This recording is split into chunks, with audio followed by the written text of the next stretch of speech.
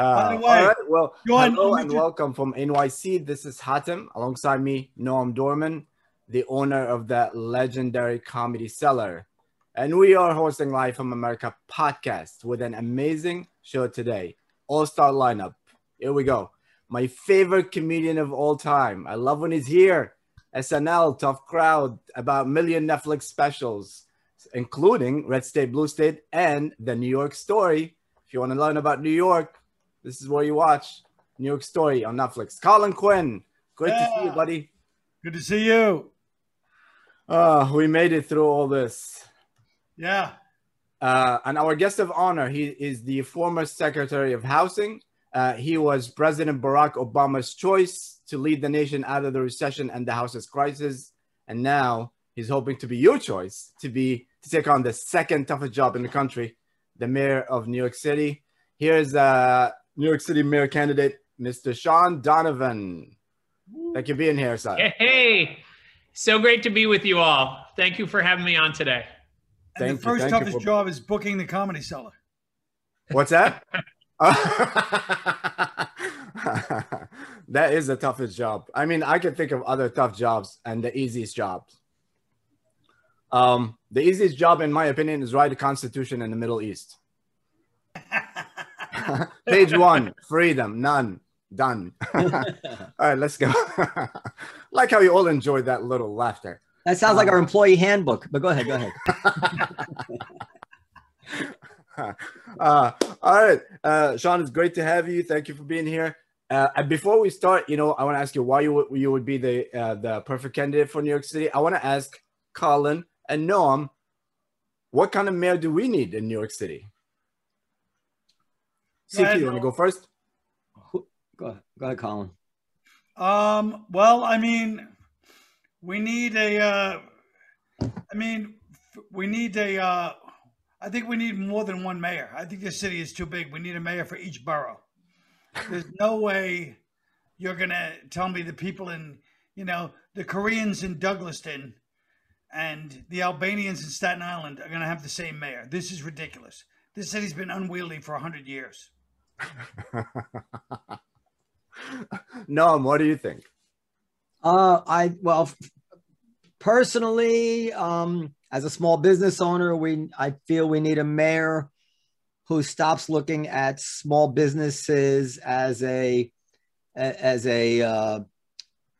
cash machine to be, kicked until the change comes out, and as presumptively a bad actor in society, and one that understands that our lot in life has gotten more and more difficult over the last 30 years, and that we employ a lot of people.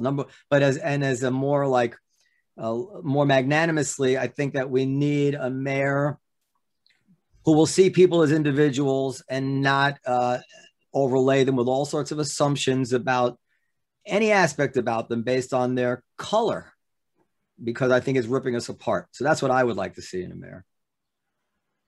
What about you, Sean? Now you're the one running. What do you think New York City needs?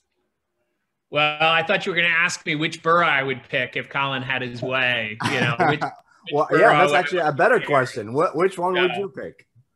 I think I'd have to take Brooklyn. Yes. I grew up in Manhattan, but raised my kids, live in Brooklyn, and don't tell the other boroughs, but it is the best borough. Colin from Brooklyn, right? It's our secret. It's our secret. Listen, here. Hatem, I have some questions for the candidate. Yeah, we all do. Let me. Yeah. I want to answer your question though, Noam, because you brought up two things that I think are really powerful. I do think we need a mayor of all New Yorkers right now. We haven't had that in a long time. And I grew up in this city in the 70s and 80s. I remember the tribalism, the sort of city starting to be torn apart. And it's feeling that way now. And I really do think in this moment of crisis, first and foremost, we need a mayor who will unite us. And, one of the things I love about this city, I'm both the grandson and son of immigrants. My grandfather was one of 10 poor Irish kids who, believe it or not, as a teenager, he got on a boat alone to go to West Africa and then to South America. My dad grew up in Costa Rica, Lima, Peru, and he came to this city. He had enough money to buy some stationery and started a company. And to your point about business and small business, we've kind of treated this as if we're going to like tax and regulate our way to recovery, as opposed to really helping those businesses that have been hardest hit by this, our small businesses. We got to help them. We got to help them come back and not just survive. So I can't get help now from the government because I'm white. What do you think about, you know about that, right? Well, what do you think of? We're not. Well, the restaurant program will not give us any money to help us if you're owned by a white male, and after 3 weeks it will, but it's already out of money. So that's it. So, Colin, what did you want to say? I want to say, Sean, I don't think when you signed up for this, you realized who you're dealing with. Between me, Noam, and Hatem, you basically on a suicide mission. No offense. I got like 3 really key questions, and so you know, I'm not even going to put you on the spot about that. We haven't even brought up the Palestinian-Israeli thing. Well, Believe me, that's coming, Mr. Donovan. You can choose to. I just want to say this. I don't want to get you in any trouble. So you can choose to address the fact that the restaurant program will not give any money to white males or not. But you know, that's the fact. So if you're in favor of, you know, helping this, and I'm not crime poverty myself, but I know some small business owners in my neighborhood who are, you know, borrowing from their kids money just to stay open right now, and they can't get from friends. They can't get a dime from the government because of their color. So first thing is, how do we bring our city back to life? You have an incredible plan, I see it, but so is the other candidate. It's who's going to actually do that plan. So what would be your priority if you take the office right now? What would be your priority to bring New York back? What's the first thing you do? Well, the first thing you do is let every New Yorker and let the world know that we're coming back. And I would fill every vacant storefront with performances, with stand-up, with music, with dance. I would fill every public place with it. And, you know, I was a New Yorker who grew up in the 70s and 80s. I know what losing control of the city feels like. And we are headed in the wrong direction. And we need to let every New Yorker, everyone around the world know that we're coming back. I don't know if you remember the I Love New York campaign of my childhood. Yeah. We need a new I Love New York campaign. I actually released my tourism plan on Friday. And my campaign would be, I still love New York. And with that giant heart right there next to New York. Just inside information, when you're an immigrant, the first T-shirt you buy here is "I Love New York" T-shirt. You think you're gonna belong, but they know you're not from here. Gonna blend in. Yeah, kind of to blend in. So let me ask you a tough question. Is you know, now we have we have social justice and police reform. A lot of people want that versus law and order. You know, crimes are like rising up in the city right now. It's very unsafe, like I think 30% more. So how are you going to do both? Well, you can do both. And I think it's a false choice to say you have to choose one or the other. Look, I think part of the problem is we're asking our police to do almost everything in this city. We ask them to be mental health experts with the homeless, patrol the hallways of our schools, set up barricades for our open streets, ticket motorists, when what we really ought to be focusing them on is guns and violent crime, the things that New Yorkers are scared about. And again, this is the New York City I saw. I saw what it's like as a kid to lose control of our streets, of the city, and to have, you know, our civic fabric tearing, to have violence and tribalism emerge. And so what I would do is really focus the cops on the violence. I would make it easier and faster to prosecute gun crimes in the city. It takes twice as long as in other places. And I would build a national coalition to stop guns coming. I mean, we're not making guns in Brooklyn or the Bronx. We're not selling them. They're coming from out of state. And we need a mayor who has the national relationships that I do to build a coalition to stop the guns coming in and flooding our neighborhoods and our streets. I mean, I think you should cut to the footage of Hatem doing donuts by Washington Square Park the other night. I want to see that footage. Yeah, I'm really sorry. That might have been the worst thing I've done in 10 years on podcasts. Sorry. All right, so I want to hit a lot of categories, different categories. So why don't we go with one question from Colin, then me, then Norm, and just boom, boom, boom, so we can cover as much as we can. I'm sure we all have things that we want to know about for New York City. Colin, you want to go first? Well, I mean, I just came on I don't even know what question. I mean, my only question is why? Why would you do this to yourself? You're doing very well in life. You got the sons playing soccer. You know all they're going to do. Everybody's just going to say, you're a white male. We don't want you as mayor.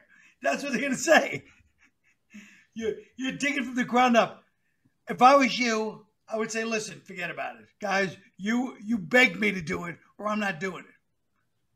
Yeah, well, first of all, Colin, you know it doesn't work that way. You got to want this job if you're going to do it. And second, look, this is my life, what I've done, right? I've been a public servant. Right.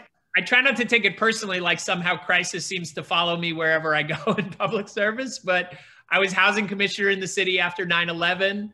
Right. When the worst housing crisis of our lifetimes hit, President Obama asked me to keep people in their homes and fix the economy. When Sandy hit New York, he asked me to lead the recovery effort. I guess because no good deed goes unpunished, he asked me to lead the $4 trillion budget. And I'm not kidding you. 3 weeks later, Ebola hit. And I ended up in the Situation Room at the White House with Dr. Fauci, with all our military leaders, trying to prevent a pandemic that could have taken 30,000 of our neighbors' lives. So my answer to you is firefighters run into fires. They don't run away from them. And we got a fire right now in New York. So I think I'm the guy. Good answer. Sean, when did you decide you want to be a mayor? Did something happen and you'd be like, you know what? This city needs me. I'm going to jump in. So, Hatem, the truth of this, like just to be serious for a second. You heard de Blasio's last two speeches? If I hadn't already been convinced, that would have convinced me. But I was the very last night of the Obama administration. I was on the Truman balcony. Now, for those of you, let me just set the scene. You know where the Truman balcony is? Where Donald Trump took off his mask when he came back from Walter Reed Hospital with COVID. You remember that moment? Mm-hmm. So I was there last night, 12 hours, maybe 15 hours before Donald Trump's inauguration. And it was literally, I think for nearly everyone in this, that I believe had the right interests of the country at heart, like that was a look in the mirror moment of what are you going to do about it, right? Our country is headed in the wrong direction. We got a huckster who is about to become our president, who is, turning public service into self-service. And honestly, that was the beginning of my decision to run. Was like all of us who care about this country, who are against hate, who are against racism and white nationalism, need to stand up and do something. And that's when I thought, for the first time in my life, about running for something. My turn? Yes, sir. Okay, there's a headline I just saw a little while ago. I can share the screen. Hope I don't get myself in trouble this time, but it's from Chalkbeat, which is like an education thing. It says it's official. New York's prospective teachers will no longer have to pass controversial literacy exam. I looked at this literacy exam, the sample questions. It looked kind of like something that I think I could have handled in the 8th or 9th grade. Anybody can go online and see what the tests are. What do you think about the fact that they are going to, and the reason they're doing it is because not getting enough diversity of people passing this exam. So as a parent, I'm like, well, if the people teaching my kids can't pass a basic literacy exam, I don't think the answer is to cancel the exam. The answer is to get teachers who can pass it. Are you going to, as mayor, support getting rid of the literacy exam for teachers? So to be honest, Noam, I need to look at the exam. I have not looked at the exam. I haven't taken a position on whether we ought to keep it or not. What I will say is we do need to bring more diversity to our teachers. Even at the expense of literacy? No, of course not. That's a false choice. Come on, man. The court, according to canceling the exam, it's not a false choice. They're saying that. Like I told you, I've not looked at the exam, but here's the thing.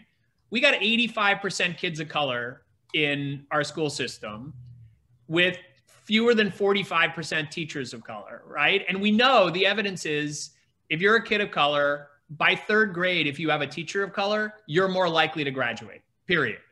So we do need to, and we shouldn't have false choices about like high academic standards or diversity. We need both. And so the question is, how do we find ways to do both in this city? And we have, I often say there's nothing wrong with New York. They can't be solved by what's right with New York. We have great schools that are highly diverse and actually have great academic results. We ought to grow those schools. We ought to create more of them. So I don't think we should let ourselves be taken down a path of saying we have to choose between academics and diversity. We could have both with the right leadership. But Nell makes one good point, which is that I live down the block from Stuyvesant High School. There's not a white kid in that school, and I'm sure half the teachers are white, and every one of those kids is smarter than me.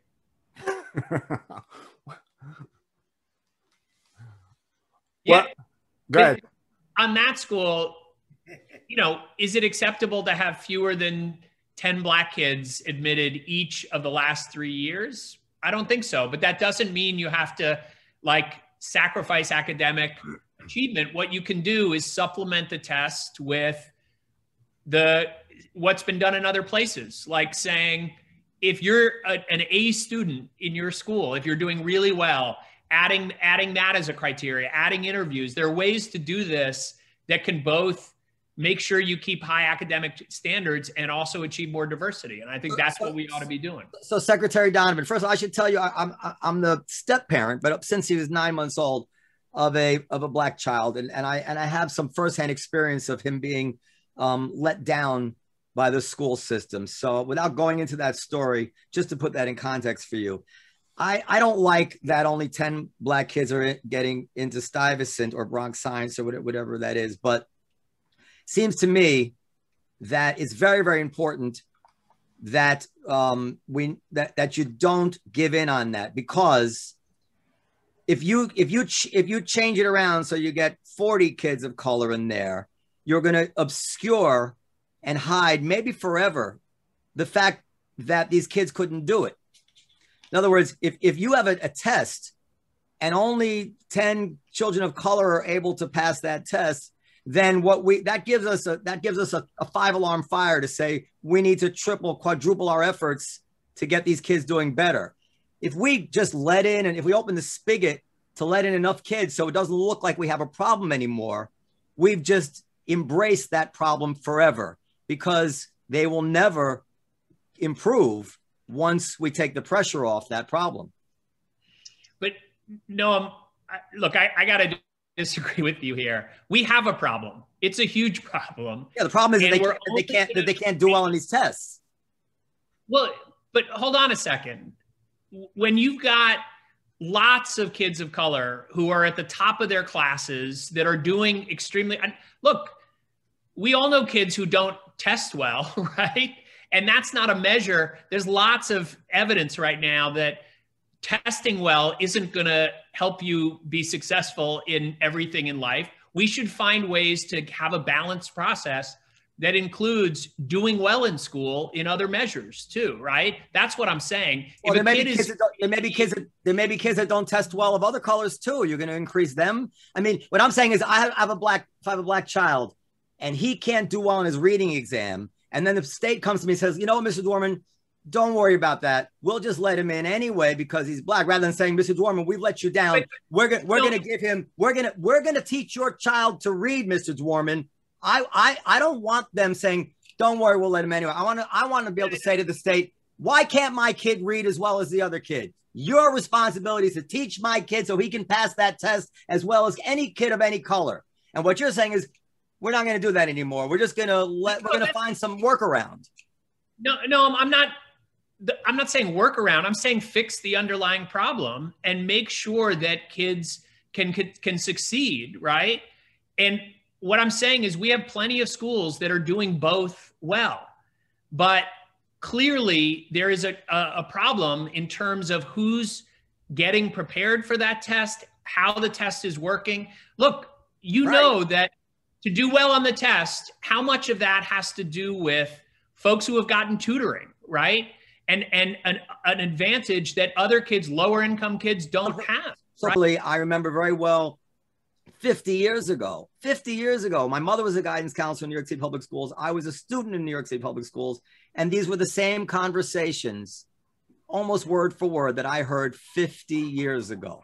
And nothing has changed. So, you know, I'm jaded on this subject. I know your intentions are good. I don't mean to sound like intentions are bad. Looks like I went to work in a homeless shelter originally, at a nonprofit rebuilding those neighborhoods. I've seen the low expectations we have for communities of color, for neighborhoods around this city and around this country that I've fought back against my whole life. But I don't think we should make this an either or, right? We have to find ways to help everyone succeed. And we need to do it with high expectations, but also all the supports that we need there. Last thing I'm going to say, I agree with you very, very much. But I think that in the end, life is very harsh.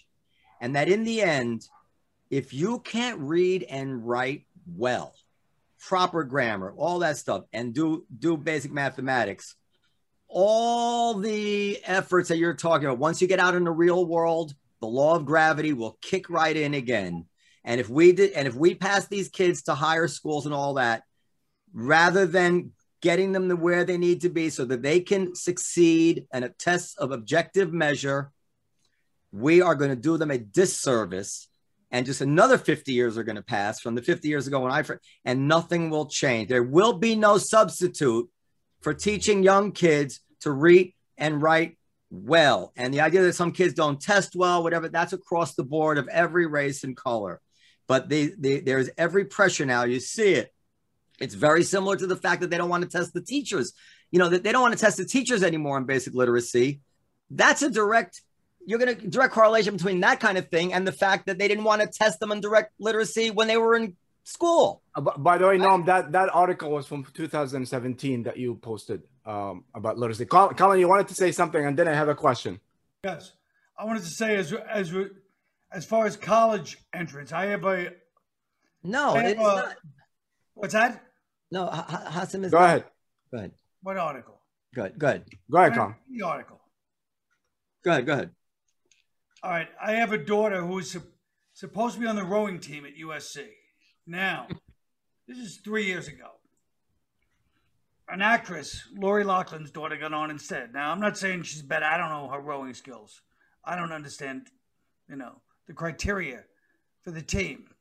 Apparently, no one's getting my humor. I'm trying to move it along. I got it. I have a question. To me, living in a great city, what I want from there is just like we could talk about, complicated problems in a bit, and it's important. But to me, the main thing is the quality of life, in New York City. Like and then I really like to talk because, about art and performance specifically because, of the guests as well. So quality of life, how would, in general, you make the quality of life in New York better? Yeah, it is. Look, this is the center of what makes New York a place people want to be, right? And in more and more the way the economy works, people decide where to live and companies and capital follow, right? It used to be in the old world that where you had iron ore, you had a good harbor like New York, that was where cities grew, right? But now it's really all about talent. And talent wants to go where quality of life is good. And this is what's made New York a success over the last few decades. And also tourism, Yeah, it's tourism, but it's more than that. It's like a place, I raised my kids in Brooklyn, right? And I loved they loved being able to find everything they wanted within just a few minutes of their front door. My wife's a landscape architect who designs parks, right? And it's taking back our waterfront and improving the way the city works. What I would say is, obviously, safety is a huge part of quality of life. For me, ending homelessness is quality of life of the homeless themselves, and people who are at the risk of eviction is a huge thing. But also keeping our streets clean, like the basics. Fiorello LaGuardia used to say, there's no Republican or Democratic way to take out the trash. And I think one of the problems is the last 8 years, we've had a mayor who thinks everything is political and ideological. You got to have a mayor who just likes taking care of the basics of making a city work. One of the things that I love about your plan in tourism is like you want to push other pillars. Like people go to Brooklyn. I never see tourists in Brooklyn, or like I live in Williamsburg, which like it's amazing. Like there's so much to do, and people don't even know about it. And nobody knows anything about Williamsburg. It was over publicized neighborhood in the history of New York. But you know who? So we're not talking about that part. We're not talking about that part of Williamsburg. So let's talk about Marcy Avenue. Noam owns a few of the biggest comedy clubs in the city, and Colin is obviously a huge performance. Did you agree that comedy clubs and Broadway shows should have came very last in the according to the plan to reopen New York City? Like your buddy Cuomo? We should not have made it so hard. And look, part of this is like, how are you creative? I thought doing stand-up on the subways, right? Using our public places differently. I went to a performance the other night in Brooklyn called the Jewel Box, where we had 200 people out in the street watching music and dance. It was amazing.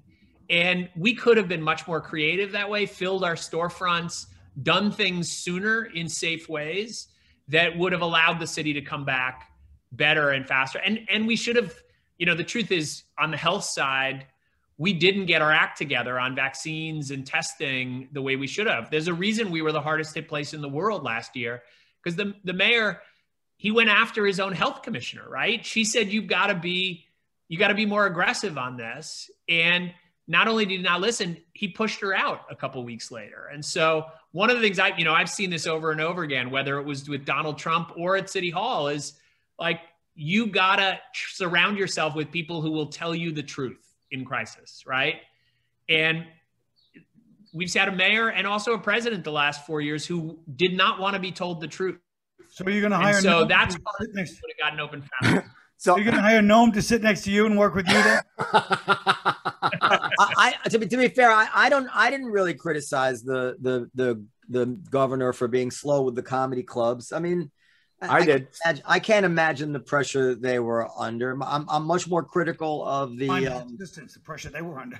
I'm much more. I mean, it's very easy to Monday morning quarterback what turned out to be right and what's wrong. They were trying to keep everybody safe. I'm much more critical of the current restaurant program, which is underfunded and just in a way that is unbelievably divisive based on race. I understand race-based remedies when there's imprecise data or imprecise measures. So, without taking up too much time, you can't, you have a Black child is applying to college and you really have no way of knowing what is the full impact of his race on his record. So in a very macro sense, you make allowances, which may not be just in the individual sense, but in the overall sense, you feel like you're on the side of justice. But here, they have very clear data. They have your revenue in 2019 and your revenue March to March 2020, 2021. And they know who was hard hit, who was not hard hit. They know who did well throughout.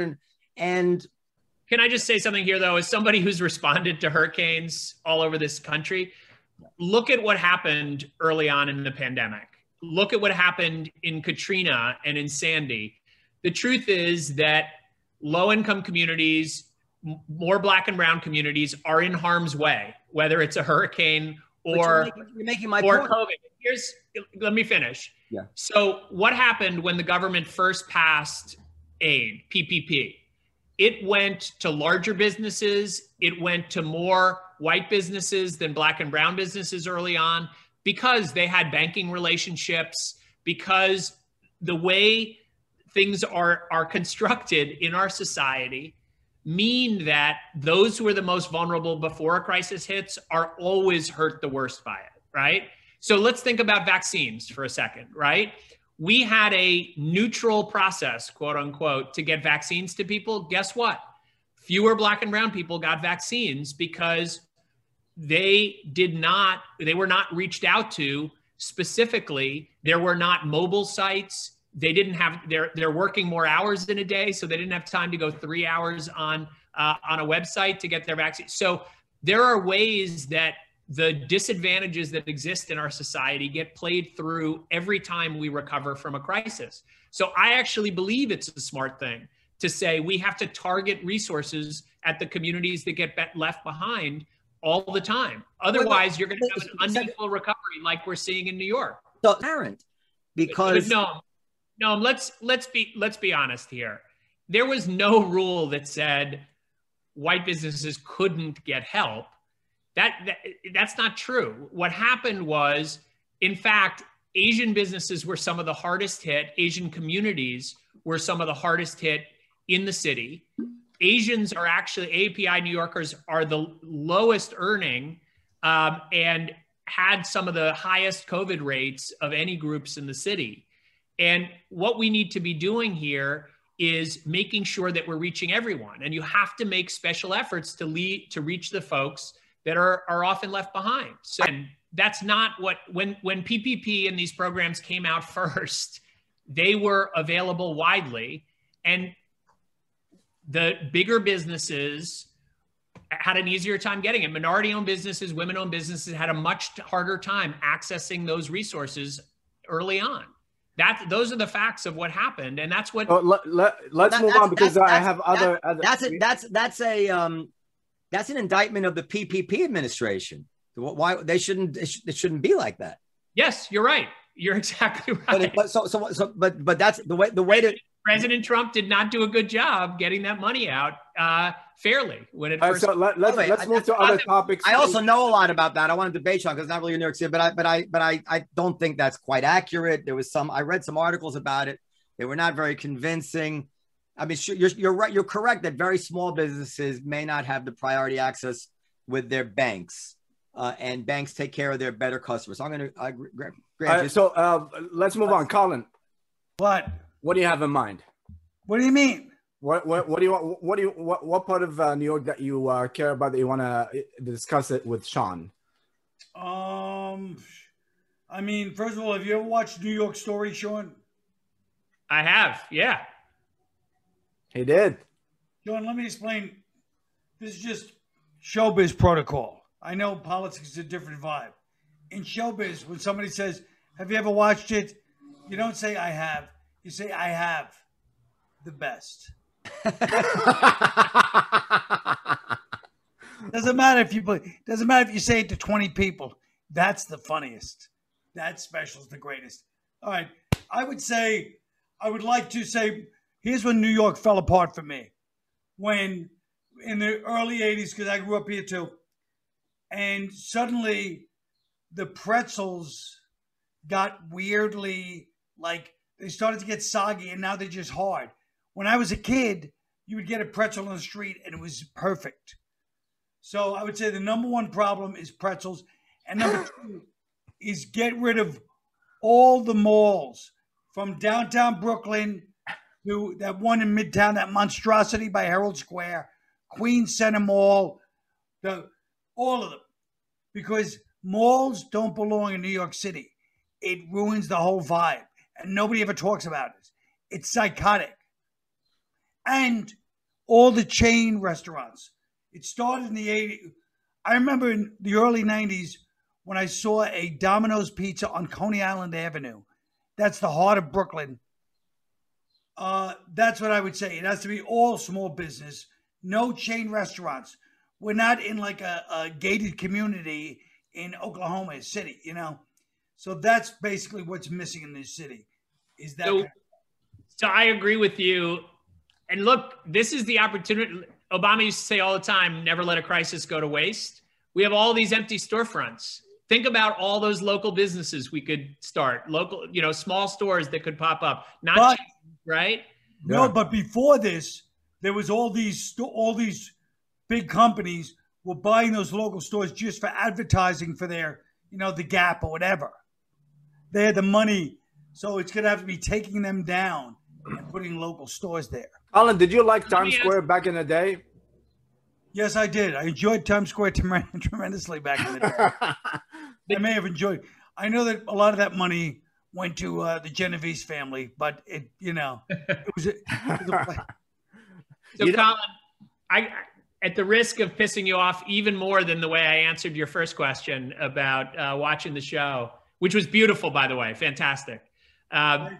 You're the one for me. You better say it to everybody. Yeah. I got to say, I was more of a hot dog fan on our streets than pretzels growing up. Well, I missed the hot dog stands. Well, once again, you can blame back to Hot Tem for that one, too. Because pretzels and hot dogs, somehow, Hot Tem, who is it? Yemenis, Egyptians? You tell us, because I don't know. I mean, what's that? Yeah, Egyptians mostly. We have 5 families that control these things. It used to be fat old Jewish guys selling some bread hot dog. The cab drivers used to be, when I was a kid, fat old cigar chomping Jews that lived in the outer reaches of Brooklyn and Queens, and same with the hot dogs was all, and then suddenly it's all Arabs now. Absolutely. So Sean, let me ask you this as well. It's like this is one of the things that about quality of life. The other day I got a parking tickets for $115. When they go to a restaurant and they give you the sign is not in the right way, my friend got like I think it was $500 or $300 ticket. Yeah. Why tickets are so expensive for no reason that doesn't cause a violation? Like if you go to a restaurant, like I work in restaurants a lot, you go to health department, you're like, oh my God, I wish I only get 5 points, and even the best restaurant, in the busiest time, still going to have some tickets. But if it's not directly affect the health of people, if it's a sign that's not there or, something like that, why are the tickets too expensive? And also with parking, like this is make the quality of life in New York is very hard. Why would I get $115 parking tickets when I would just check in a Jewish store and coming back? I just wanted to get a quick information. Yeah, huge problem. Yeah. And this was happening before COVID hit, and it's been made worse by COVID. And what we're seeing, it's actually, I was talking to a small business owner in Bronx the other day. He got a ticket from one agency 1 week, fixed it. The next week, a different agency came back and said the way he had fixed it based on the first agency was wrong, and he got another ticket, right? So what the fundamental problem is, like, we think small business is the enemy, it seems like in New York these days, as opposed to like put together one website. Why can't you go to one website and get every approval you need instead of 8 different places, right? Yeah. Just getting a sign approved now is like a huge problem for many. And not to mention, if you have 2 health inspectors, going the same time, they're going to see things differently because there's no set of rules that everybody knows, All right, so we have 5 more minutes left. So I want to get one question from each of us. We'll go with Noam, and then Noah, and then Colin, and then me, and then we wrap it up because we have to go. Noam? Okay, so before this question, so I emailed you a link. It's not the link of the article I had read, but it talks about why certain businesses were having trouble with PPP. But much of it revolves around very small businesses having like ad hoc bookkeeping, paying people off the books, as it were, whatever it is. But just to say that PPP was not meant to bail out business. It's called Paycheck Protection Program. It was really supposed to be a pass-through from businesses to keep people employed. The restaurant, that's why 75% of it had to go to payroll. It wasn't something that the business owner could use to put in his own, to deal with his own expenses, except to some degree. But this new program is what's supposed to keep people from going bankrupt.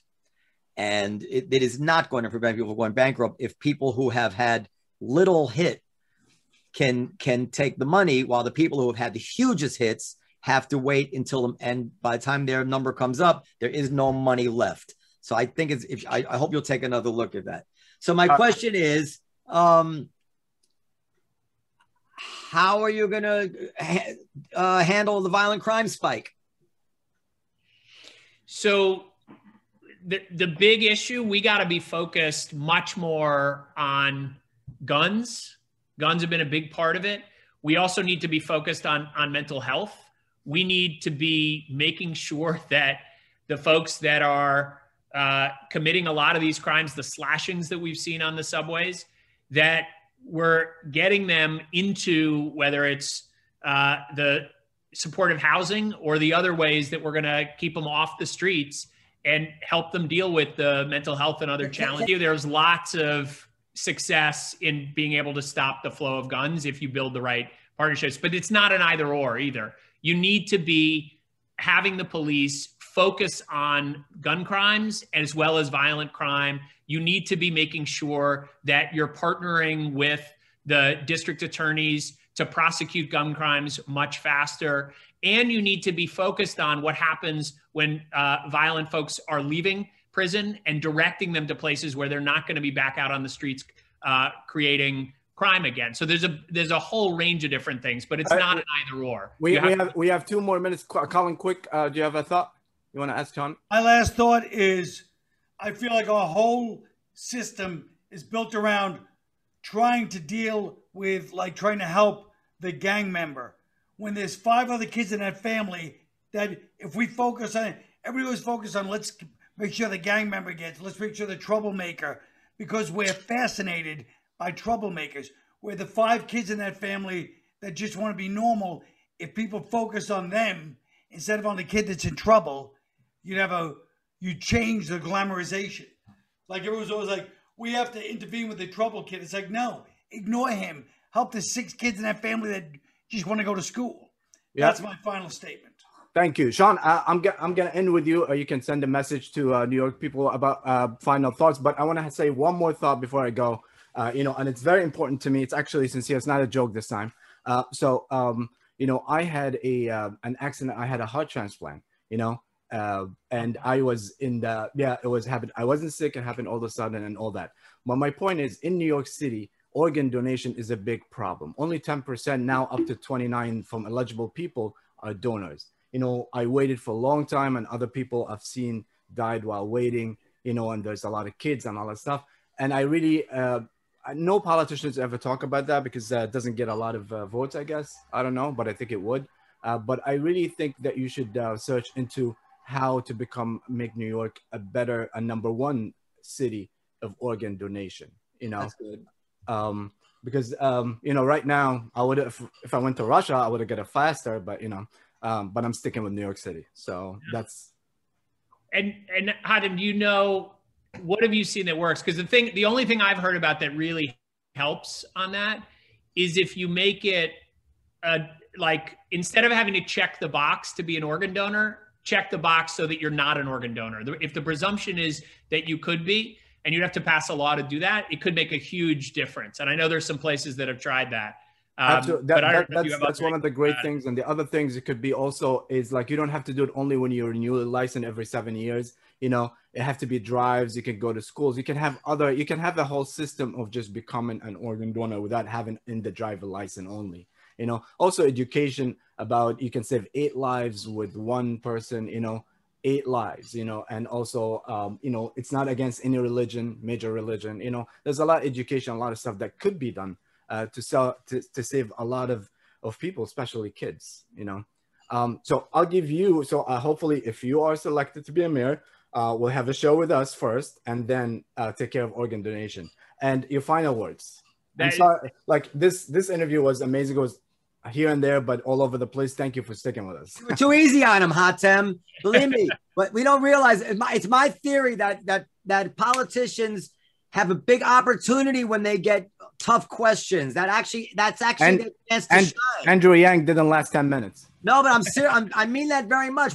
When I'm impressed with an interview is when I hear a tough question and then the politician handle it, athletically. I'm like, oh, that's a guy I want to vote for. So I don't think he's got to go. He have another interview. Sean, Your final thoughts? Well, no, what I would say is I've spent my life as a public servant, not as a politician. I solve problems. I don't just talk about them. So I look forward to working with you when I'm helping solve the problems in New York. We got a lot of them, and you all are part of the solution. So and we'll be happy to help, by the way. We're happy to help anything we can do to help the city. Amen. It's good to see you all. Thank you, Sean. Thank you very much. And this was Live from America podcast.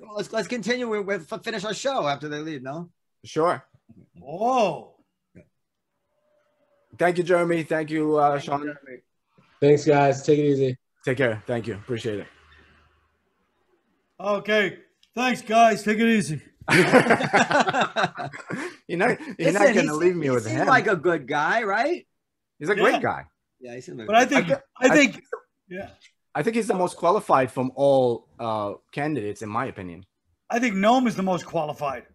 Well, I appreciate that, Colin. This is what I think about these guys running for office. They're so trapped in what they can't say. Exactly. Yeah. And it's only gotten in the past 7-8 years. It's gotten so much more. It's a smaller and smaller box. You can only say so much. Yeah. I didn't even get it. All right. All right, you guys, get out of here. Listen, take it easy, Colin. Bye, guys. Thank you, Colin, so much. Stop recording for a second. I want to talk to you. Okay, and that was Live from America podcast. Thank you.